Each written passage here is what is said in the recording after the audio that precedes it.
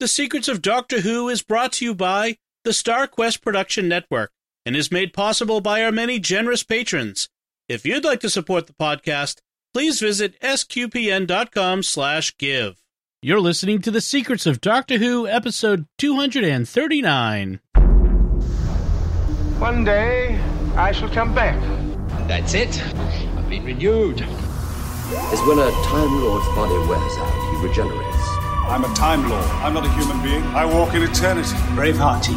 Change, my dear, and it seems on a moment too soon. Unlimited rice pudding. Physician healers. Wearing a bit thin. Fantastic. I am Scottish. I can complain about things.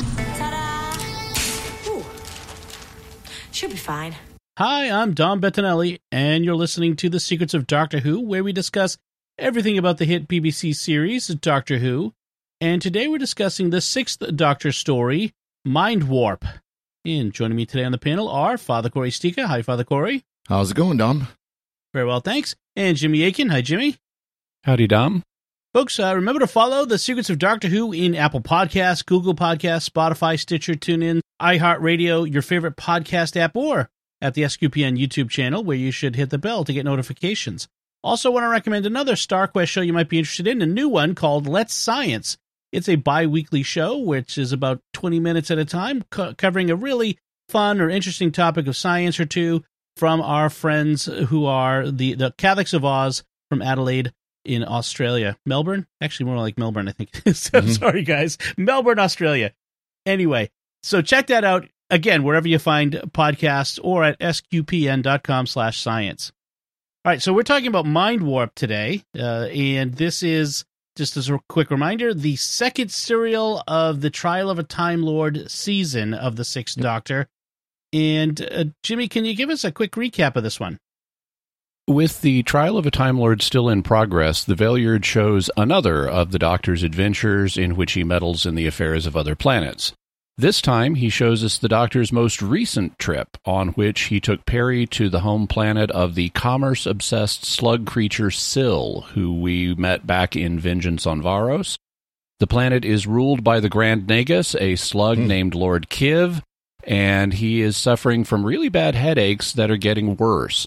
His brain is growing too big for his skull, and he's got a human scientist named Crozier who's doing horrible Island of Dr. Moreau experiments to find a way to transplant his brain into someone else. Crozier thinks the Doctor has crucial information and does a brain scan that addles the Doctor's mind so that he becomes, or at least appears to become, a paranoid, amoral mad scientist, and he totally betrays Peri and tortures her during interrogation. Meanwhile, the barbarian warlord King Irkanos, who is sweet on Peri and comes to regard her as his bride-to-be and future queen, tries to lead a slave rebellion against the slugs, but they aren't successful. In the end, Peri is captured, Crozier shaves her head so that she's completely bald. As things are coming to a crisis point, the Time Lords materialize the TARDIS on the planet and compel the Doctor to enter it, yanking him away for the trial. After he's gone, the Crozier then transplants Kiv's mind into Peri's head, destroying her completely and turning her into a shouting villain in the body of a human woman. Then, by the manipulation of the Time Lords, King Irkanos bursts in and kills all of them, including Peri, so that people elsewhere in the universe can't learn the secret of mind transference. And thus, Peri is given the worst fate of any Doctor Who companion ever, before or since, a death more terrifying than even Adric's. The end. Okay. Jumping to the end, then, because I have not seen any of the Sixth Doctor after this. Is Peri really dead? Well, in this timeline, yes. Yeah. Okay. Yeah. This is Dark Dude, wibbly wobbly. Okay. So spoilers. Yes. All right. So, because that's the thing is I don't know. Like, that's one of the problems I have with Doctor Who in general is these when people die, I don't know how to take it. Am I supposed to feel the emotional loss, or am I just going to assume a la Clara. Like Clara, the emotional, oh, she's dead. not really. And I'm like, it feels like a cheat.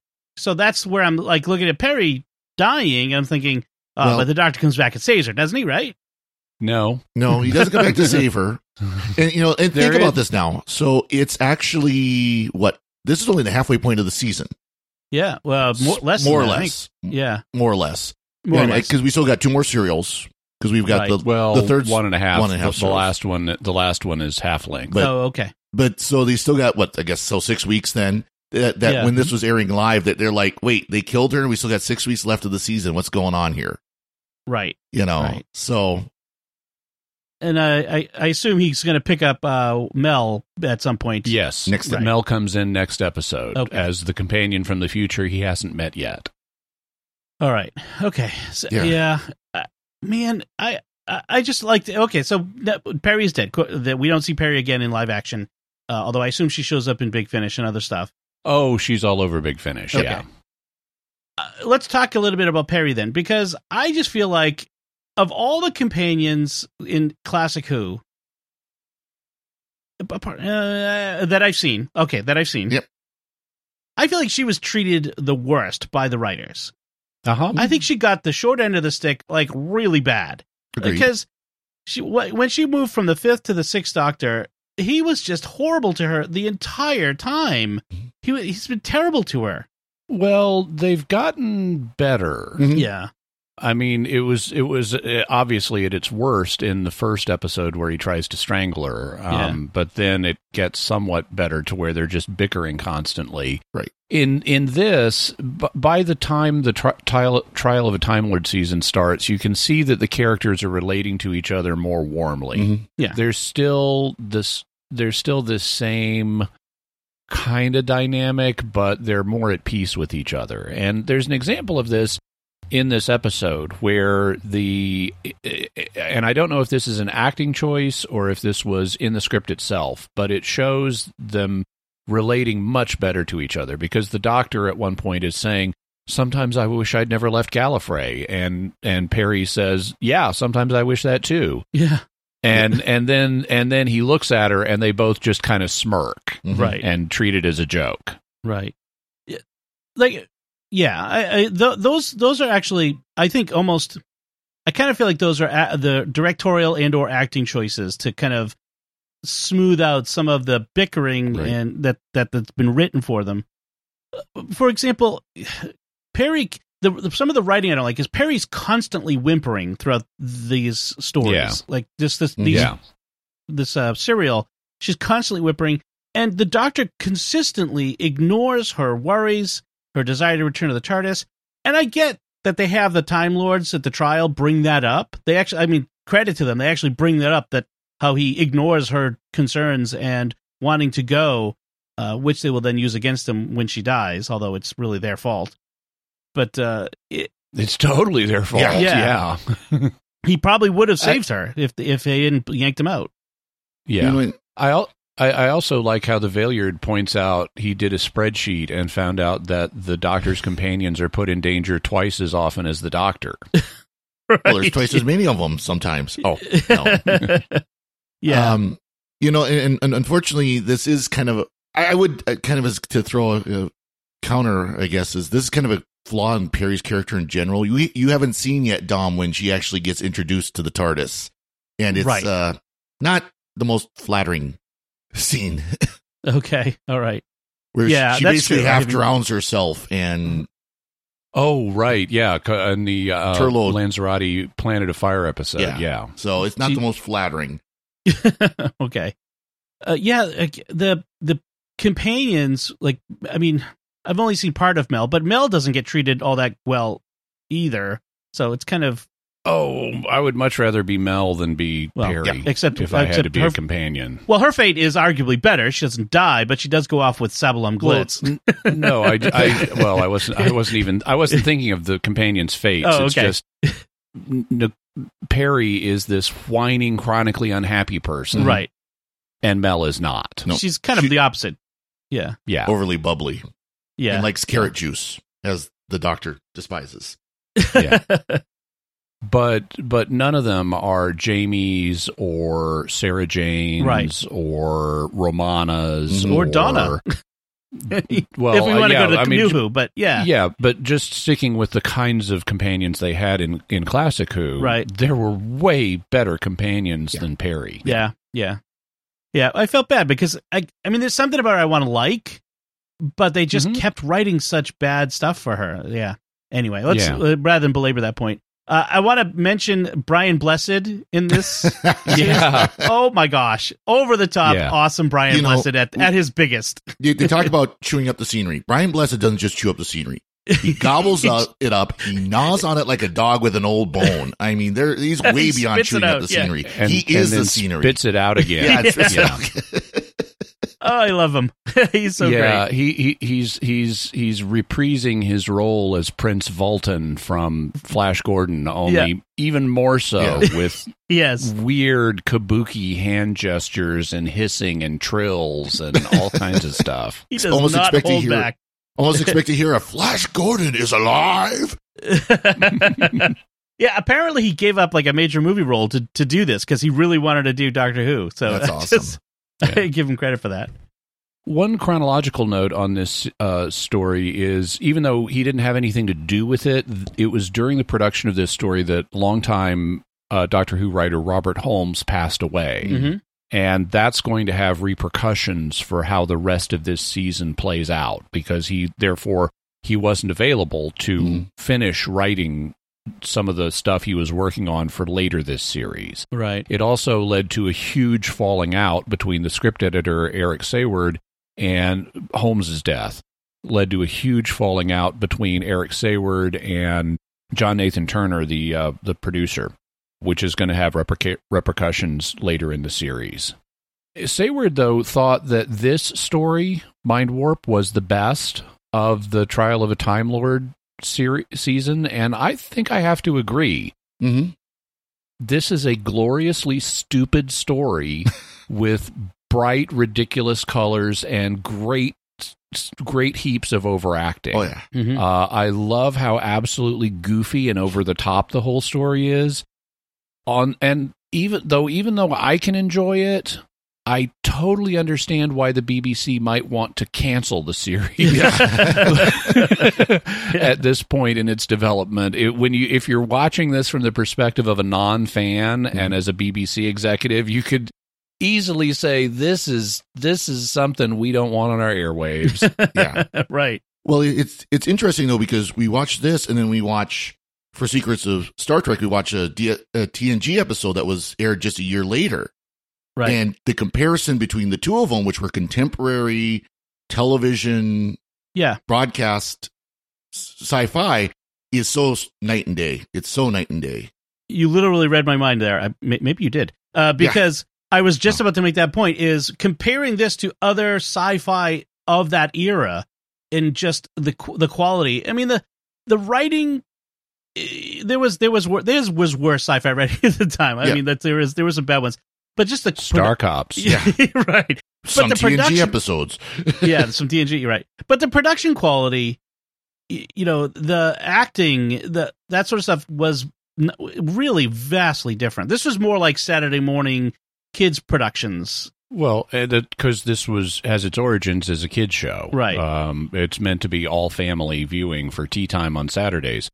Whereas Star Trek The Next Generation, although it was meant to be accessible to kids, was not aimed at kids, but at adults. Right. Well, I think there's also an aspect of the BBC, they got lazy with it. They never really funded it to the extent that they could have or maybe should have, but they really were riding on the laurels of the past of Doctor Who at this point. And it was, because again, we are within, there was thought that at the end of the season they would cancel it.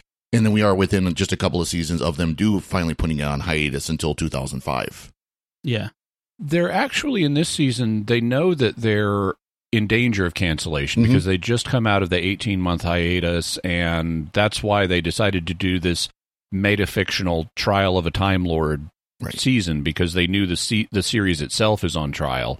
So they're trying here, but I just think they don't have the right people and funding to pull off a complete tonal change in the series. I don't think they were trying for a complete tonal change. Right. Yeah, speaking of Saturday morning kids, they were attacked by HR Puff and stuff at the beginning there in that cave. Did you notice the creature? It looked a little bit like that. One of the things, when you talk about like the falling up between Eric Sayward and Nathan Turner. John Nathan Turner. I could say that. That actually affected this episode. I was reading when Colin Baker was trying to figure out at one point, am I really turned? Am I really a traitor? Is it a ploy? What's going on? He couldn't get a straight answer from anyone. He'd go to Sayward and he'd say, go ask Turner. You go to Turner, go ask Sayward. Like he's asking, like nobody could tell him. And the original scriptwriter, right?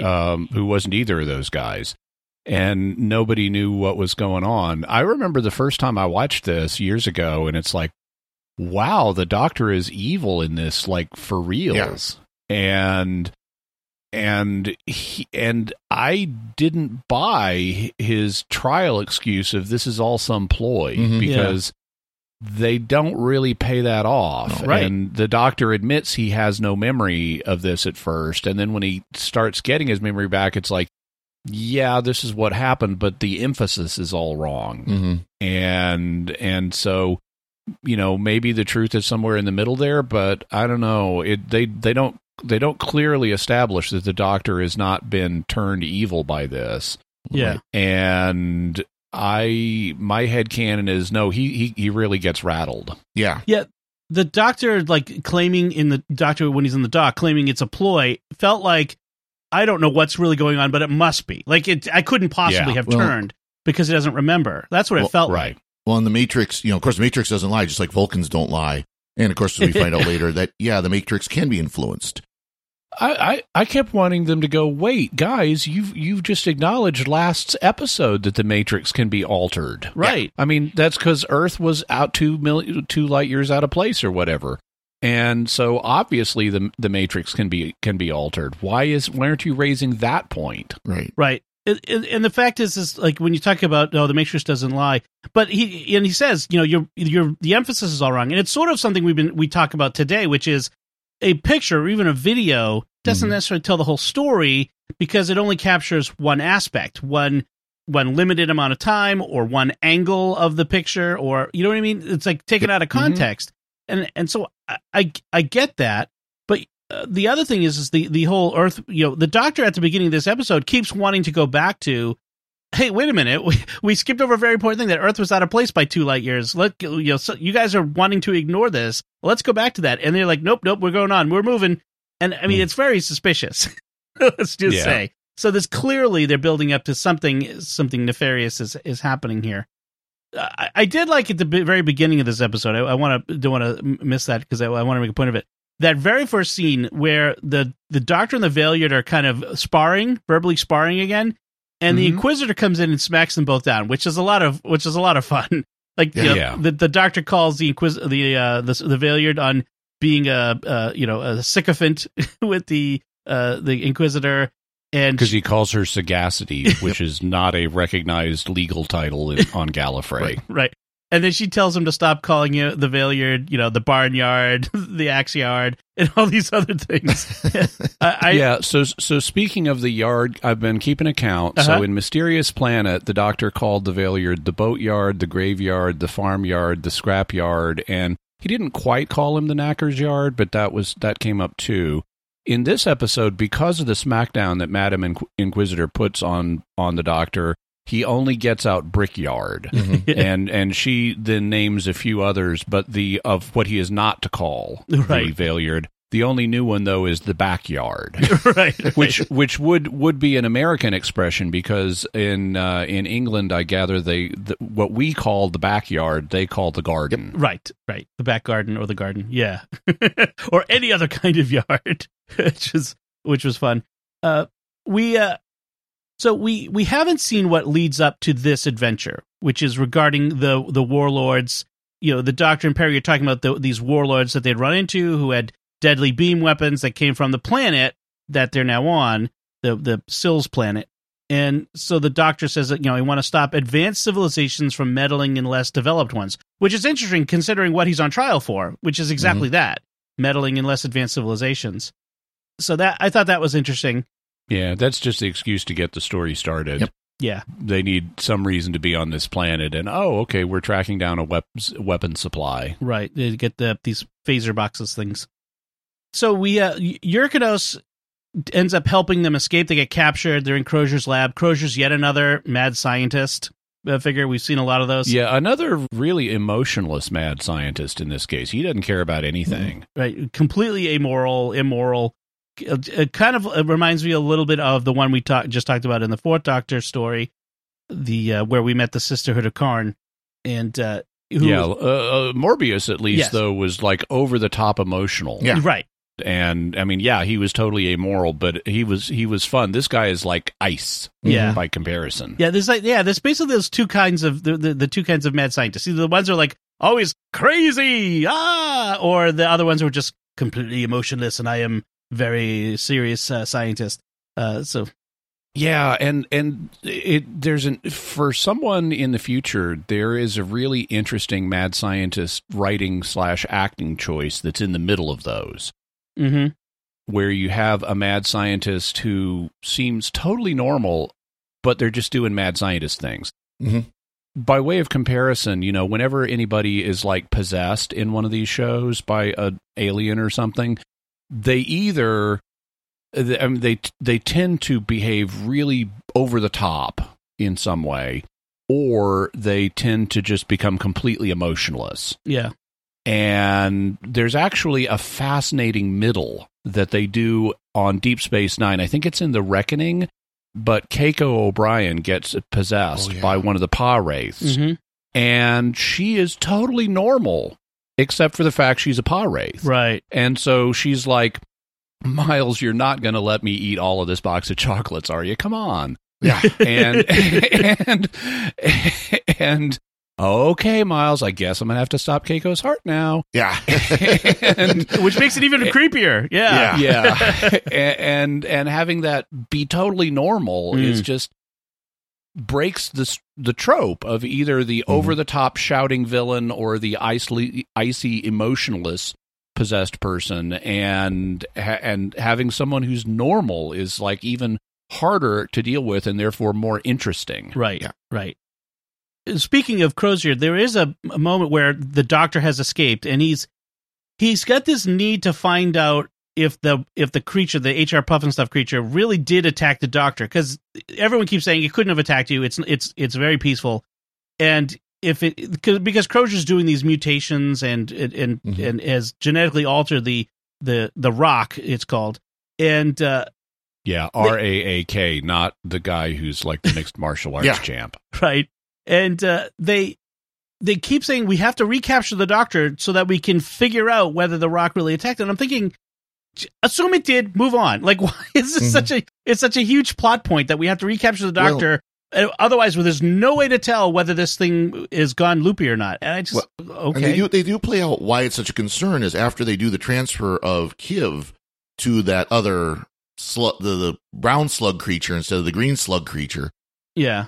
They say that the host cells are taking over the brain of Kiv. That's why he's suddenly all of a sudden interested in fish and smelling fish and wants fish, because he came from a fisherman.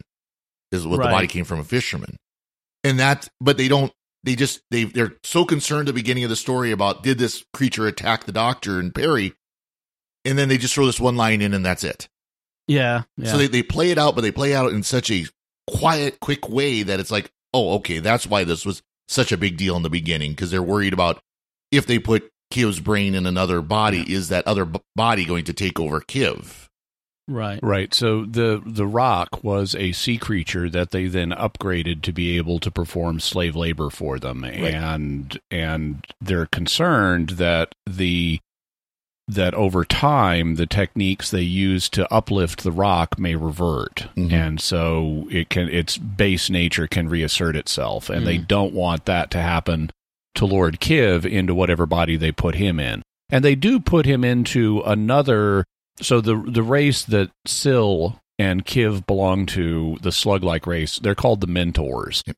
And I guess they do lots of work with kids at summer camp or something to have earned that title.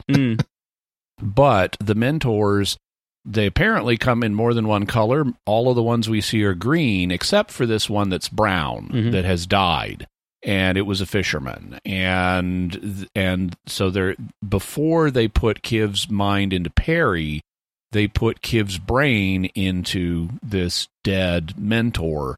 So you got a little Frankenstein action going on here.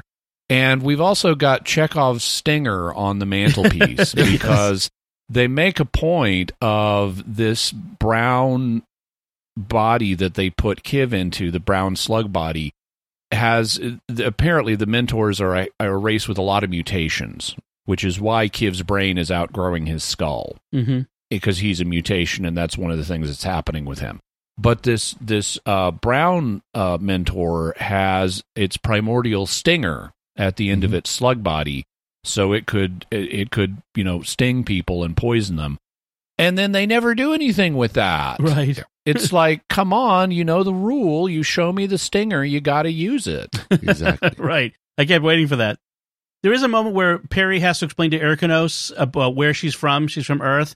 And she describes Earth as lots of madmen playing at warriors and actors playing over the top in politics, which is a super 1986 specific reference to the Cold War and Ronald Reagan. I thought that was a very interesting decision there to make it, because Perry is being played as American. She's right. Even the actress is British.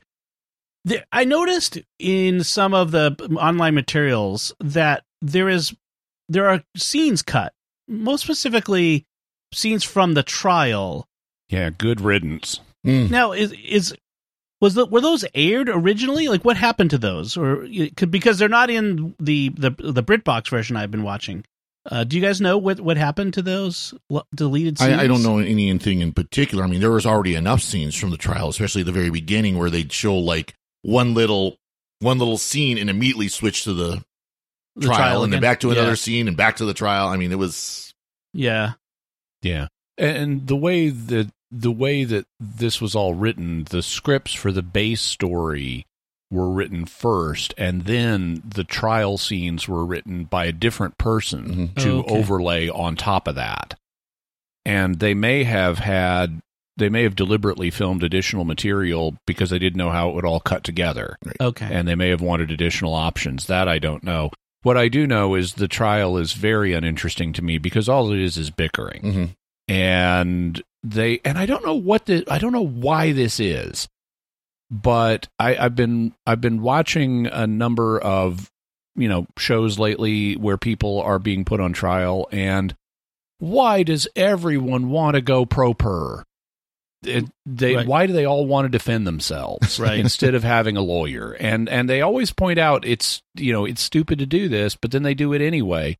And I just do not. I mean, I understand that the writers think it's going to be more dramatic if the hero is speaking for himself, but it is just such a cliched trope to have people representing themselves. The legal term for that, the slang term, is pro per. It's short for in propria persona, which in Latin means in one's own person or on one's own behalf.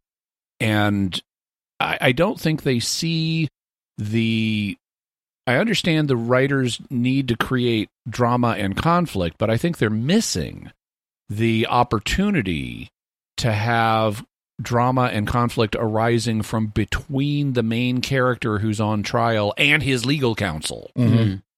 Because there's a lot of interesting stuff you could play out there where, okay, if the doctor had a counselor that was representing him, okay, let's think about what drama we could get from that. I mean, obviously we can have squabbling, because, that's all he's doing with the Valiant anyway, is squabbling. He may as well squabble with his own counsel. At least I'd give him a second person to squabble with. But assuming the doctor does not know everything about Gallifreyan law, which he obviously doesn't here, he could become dependent on his counsel for, there can come a point where he can realize his life is on the line based on his counsel. Is his counsel really competent or not? Is his counsel really on his side or not? There's all kinds of interesting things you could do there. Right. I mean, in this, he says, I want to defend myself because I don't trust any Time Lord to defend me. So he comes right out and says it. But yeah, you're right. It would be more interesting to have.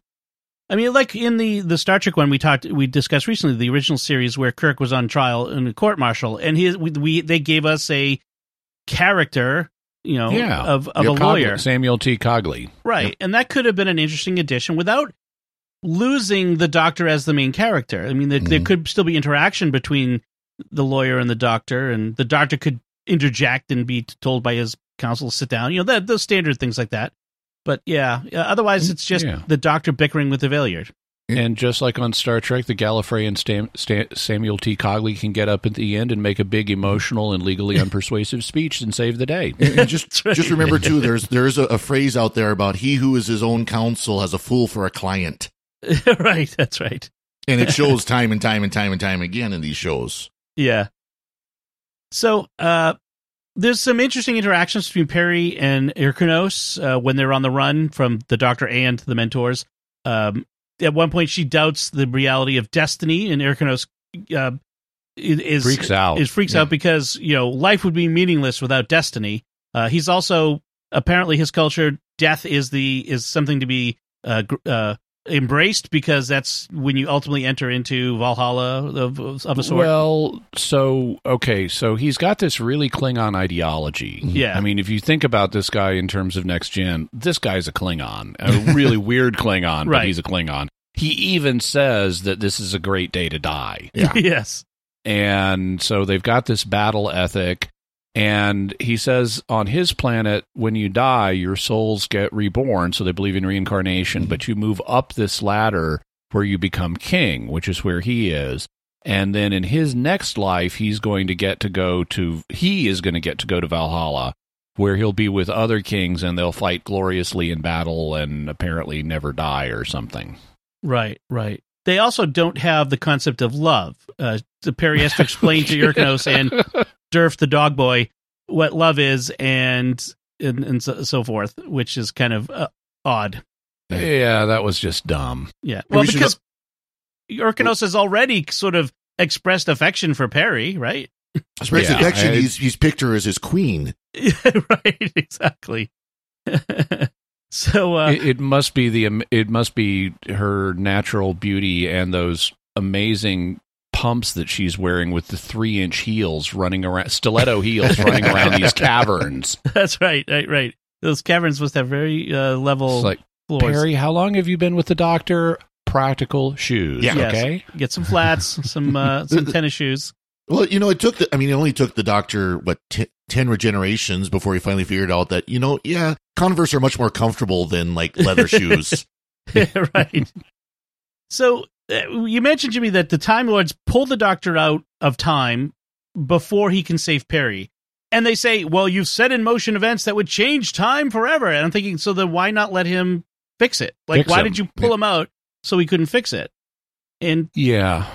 And they are the MacGuffin. I don't know what it's not a MacGuffin, but the justification is, well, Crozier, you helped him perfect his technique that would cause immortality to spread among the universe, and everyone would be immortal forever. And I'm thinking, wouldn't Crozier, I don't think the Doctor actually helped him all that much. He eventually would have perfected it, I would think. This technique. I mean, but if he wouldn't have perfected it for Lord Kiv, he would have been killed by Lord Kiv's bodyguard, and he wouldn't have been able to have the opportunity to perfect it. Yeah, that's a good point. Okay, so we should probably explain that a little bit more. So initially in this story, they're doing a Frankenstein bit about literally transferring Lord Kiv's brain into a new skull that has more growth room for his brain. And that makes sense when they find the brown slug guy that they put him in. And they say it's only temporary. It's just, this is going to be a temporary thing. We got to find a better long-term home for you because this guy's brain pan is only a little bit bigger. So it'll let your brain grow for a while, but we're going to need a more permanent solution. And then now Peri's head is obviously smaller than the giant, polystyrene monster head that they've made for the male actor playing Kiv and the Brown Slug. And so it had been a while since I'd watched this, and I was thinking, okay, so how are they going to justify, or are they going to justify how his brain fits into Perry's obviously much smaller skull? And the way they do it is they shift. It's no longer a brain transference, it's a mind transference. Right. So they're just downloading his personality into Perry and overwriting her native personality. Yep. And that's the immortality thing, that anybody from here on out, Crozier says, we can just do this with anybody, and so nobody would have to die, and it really would, except all the people you're overwriting, obviously, but then they don't count. And obviously that would be a concern to Time Lords. I mean, they have themselves the 12 regeneration limit at this point, and so they have an ideology that says nobody should be completely immortal, even if you live a long time, and especially a kind of immortality where you're overwriting people. Yeah. Now, this wouldn't, from a faith perspective, this is just playing with someone's memory. This is not real immortality. You're just effectively hypnotizing someone into thinking they're someone else, but they're really not. And the real person does die when their brain stops working.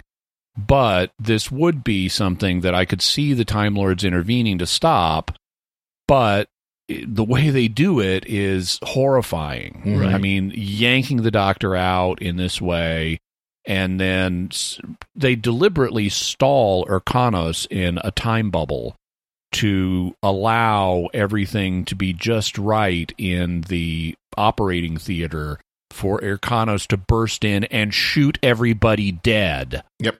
So it's really cold and horrifying the way they do it. Also, in terms of thinking through the logic of this, I wouldn't worry about that too much, because as the Doctor himself has been shouting, there's something else going on here. There's a secret agenda, and so, yeah, some of this doesn't make sense, and they haven't revealed what the secret agenda is yet. Okay.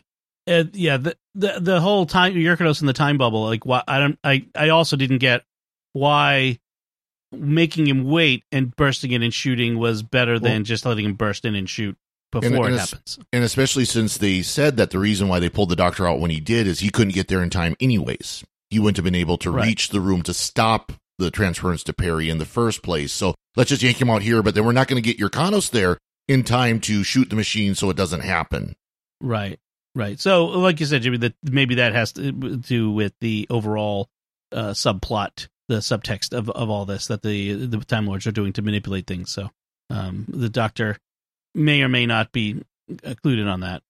So we end this with another dead companion, which is somewhat distressing. And I love the way she goes out, though. I mean, becoming a horrible shouting villain and then being shot dead by her former boyfriend, sort of. Yeah. You know, that's awesome. It's one way to go. I mean, it's not quite the heroic end of Adric, but well, it's a lot better than, going off with Sabalom Glitz. That's certainly true. That's certainly true. Oh man. Anything else left to say about this, Father Corey? Nothing here. Jimmy? So we didn't really talk much about Syl in this episode. Ugh.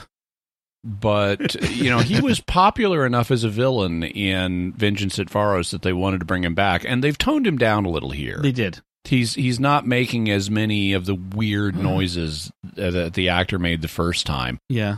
But I do like how he is... I like how he greets the Doctor just very cordially, oh, Doctor, such a pleasure to meet you, and your revoltingly ugly assistant. Yes. and then later on, the Doctor mentions Perry in front of him, and he's like, oh, the revolting one. Yeah. That's right. And then when Crozier reveals he's going to put Kiv's mind into Perry's body, Syl is disappointed that that his lord is going to go into such an ugly body. Yeah. So that's interesting. So we really didn't talk much about Dorf. Right. Dorf is an assistant, and they use actually a fancy royal title for him. The title is not itself royal, but it's the kind of it's a person who assists royalty with certain things. And it's like an old British title. You don't hear it a lot. But he was then, by Crozier, turned into a wolfman. But he's not like, he doesn't shift back and forth. He's permanently half man, half wolf. He's his own best friend. Yeah. There you go.